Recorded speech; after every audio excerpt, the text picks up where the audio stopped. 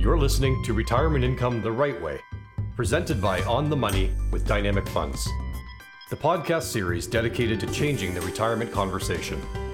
Join us as we pull back the curtain on retirement planning. Welcome to another edition of On the Money. I'm your host, David De Pastena, Vice President of Portfolio Solutions. Today, we're going to take a deep dive into the taxation of the paycheck portfolio approach for retirement income planning. To unpack some of these questions, my guest today is Daryl Diamond, Dynamic's Chief Retirement Income Strategist. He's also one of Canada's pioneers in creating efficient retirement income. He's got over 44 years of experience, and he's a best-selling author. Daryl Diamond, it's great to have you here. David, wonderful to be with you today. As Canadians, taxation's a big topic for us, and I've heard you say that taxation of income and assets is of great importance for retirees. Tell us, what do you mean by that? In terms of greatest importance, in our opinion and from our experience in putting together income streams for retirees, taxation is one of those factors that becomes a large determinant on capital preservation, ultimately, which in turn leads to the sustainability of the retiree's income. And those are two very important factors as it relates to making the retirees comfortable that they're not going to outlive their income. So from that perspective, taxation is of great importance in delivering that after-tax cash flow efficiently. So it's really about how much you keep, not how much you make. And it's always actually been that way through our working lives as well. But it's magnified in retirement because we're drawing from those personal assets rather than seeing a paycheck deposited in the bank during our employment years. Secondly, for retirees, if you think about it for a moment, you're drawing money from assets that you own, assets that you've taken a lifetime to build. And as a simple example of the impact of taxation and why it is such an important issue for retirees, you'll see on your quarterly investment statement that, as a simple example, from your RIF account, there was a $3,000 withdrawal for the month. But you look at your bank statement and you see that only $2,000 of that $3,000 showed up. And the point here, David, is retirees are very vigilant on where money is being spent. And that issue of taxation is literally in their face every month, every quarter, semi-annually, yearly, because it's evident to them that that is being taken away from what otherwise would be money of theirs to spend. Should retirees really be thinking about their net cash flow versus their income for their needs? If anyone in their employment years was spending what they were paid before tax, they'd be in large trouble in no time. And the same is true, if not more significant, at the time you're retired and drawing from your own assets. So in that context, it's always looking at the scenario from the point of view of delivery of money after tax. What can you spend out of what we're generating as far as a paycheck? And we all know that not all income is taxed the same way. Can you give us some different types of income streams and how they're taxed, and maybe some examples for our listeners to understand how all of that works? Just putting it in relatively simple terms, for advisors listening to this podcast, and even those people who are consumers or retirees that have taken the opportunity to tune in, it is significant to know the difference in terms of a couple of factors. First of all, what you have, as you referred to it before, after tax to spend. The second is the impact of the delivery of income on a number on your tax return called the net income calculation. It's line 23600 on your tax form. So let me give you a simple example. In terms of the different forms of taxation that you talked about, there's what we would call taxation in the form of regular income. And that would include a lot of things really front and center for many retirees, which would be CPP payments, OAS payments, QPP in the province of Quebec, a pension that they may be receiving income from, interest, and foreign dividends or income from non-registered accounts also fall under that regular or fully taxable income category. We then move into what I would refer to as tax-favored income. And those streams include eligible dividends from Canadian publicly traded corporations, as well as non-eligible dividends that come from, of course, income derived from small business and or holdcos, holding companies. We have realized capital gains. half of which is taxable, as you know, half of which is not taxable. And then we get to that last column, which to us is a bit of a magic column, and where we have as advisors certainly the opportunity to do some creative and constructive things in blending all of these different forms of income together. And that would be income that we would deem to be non-taxable. As an example, it could be payments or regular income streams taken from a tax-free savings account, or it could be through some offerings through fund companies, what would be referred to as a return of capital, either in the form of a distribution or in the form of something like a T-series option, which is unique to the income space and incredibly effective for higher income earners.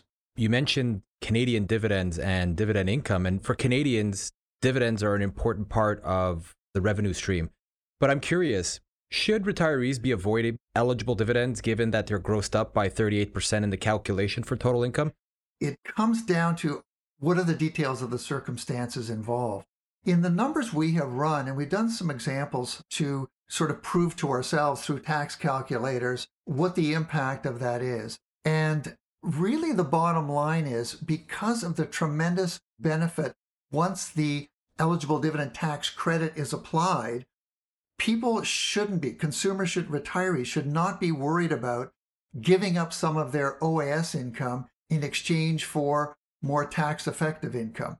No one likes to look at their statement and see that they've repaid X amount of dollars of what would have otherwise been OAS income.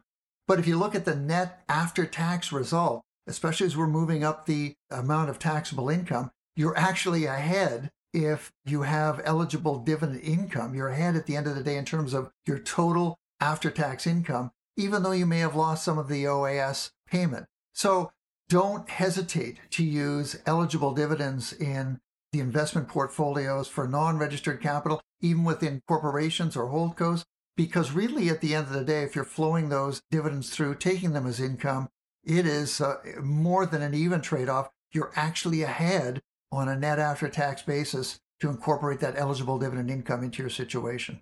That's great to hear that dividends still have a place in a portfolio. But I'm curious, with the alphabet soup of types of accounts from RSPs to TFSAs to LIRAs, how are different accounts and the types of taxation treated? How are different account types taxed? First of all, let's understand, and you're right, there are a number of different types of potential sources of regular income.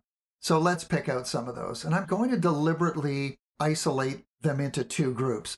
For example, you might have a scenario where we have CPP, OAS, RIF, LIF, RLIF payments, regular pension payments.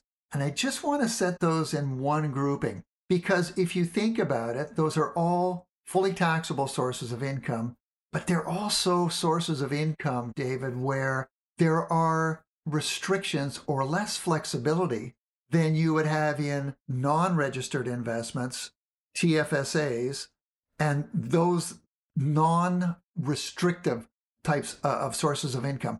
What I mean by non-restrictive, there's rules. OAS, CPP, pensions, income from RIFs, LIFs, they all play by certain rules, and there are restrictions as it relates to flexibility. There are restrictions as it pertains to the rules that recipients must follow. And the most common point, I guess, for RIF and LIF income is just that there's a minimum withdrawal that must be paid out once the actual RIF or LIF contract is started.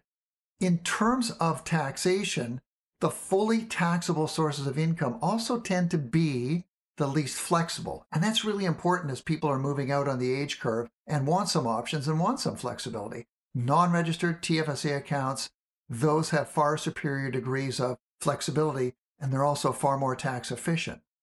So those non-registered accounts in our TFSA give us a lot more flexibility to play with different instruments. But I'm curious, would you put different types of investments for different types of accounts, like bonds and registered accounts as an example? It's one of the things that we look at from the point of view of vigilance, and you bring up a couple of points. Yes, it is something worth considering that we have the least tax efficient investments in those instruments, like a RIF and LIF, to name them specifically, that are sheltered and more effective. One could argue for TFSA, and maybe some allocation could be there as well. But where we like to have some growth in a TFSA is really predicated upon the fact that we don't have those same rules of minimum withdrawal and full taxation as we do on a RIF-LIF type of an account.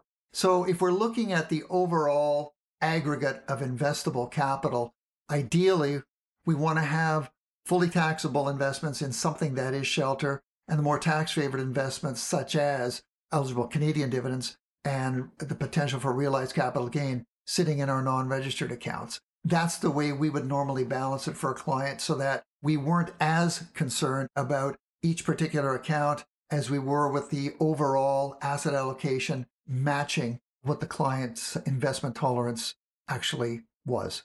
Based on what we've covered so far, how do you determine which assets to use to deliver income and which to defer? I mean, that's a big question for retirees. What you would find if we had about 4 or 5 other advisors on this podcast, you'd find that everybody has varying ways of how they would approach that as an advisor. And that's the art, if you will, in the art and science of retirement income planning. You're going to get people that have preferences in terms of how, from an advisory perspective, preferences in how they approach it. And a lot of that is based upon the experience they've had in putting income together for clients.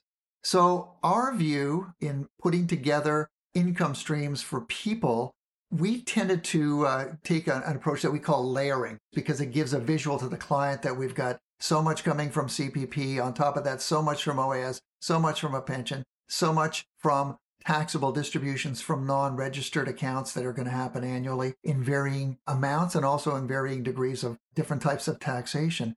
But our preferred approach, to answer your question, is that we would take an overall view of what amount of capital we might have in registered accounts versus non-registered accounts.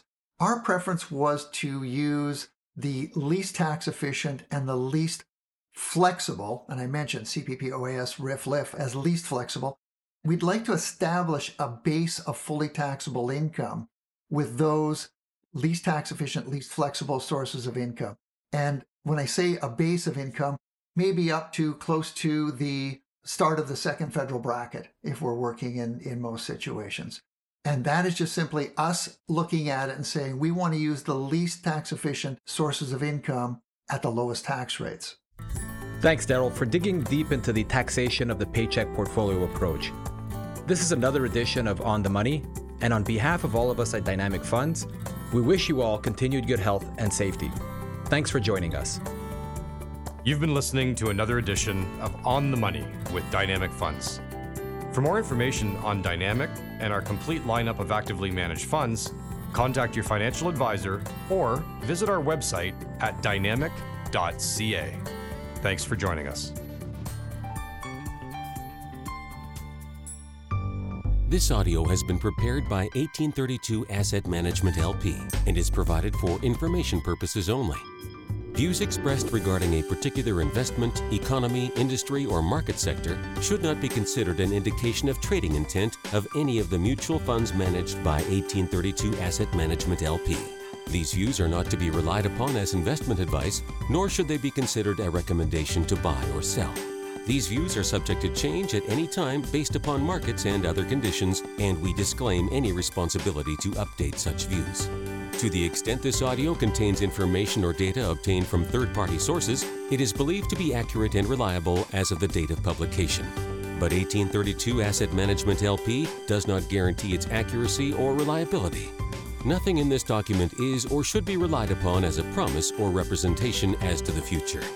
Commissions, trailing commissions, management fees, and expenses all may be associated with mutual fund investments. Please read the prospectus before investing. The indicated rates of return are the historical annual compound total returns, including changes in unit values. And reinvestment of all distributions does not take into account sales, redemption, or option changes, or income taxes payable by any security holder that would have reduced returns. Mutual funds are not guaranteed. Their values change frequently, and past performance may not be repeated.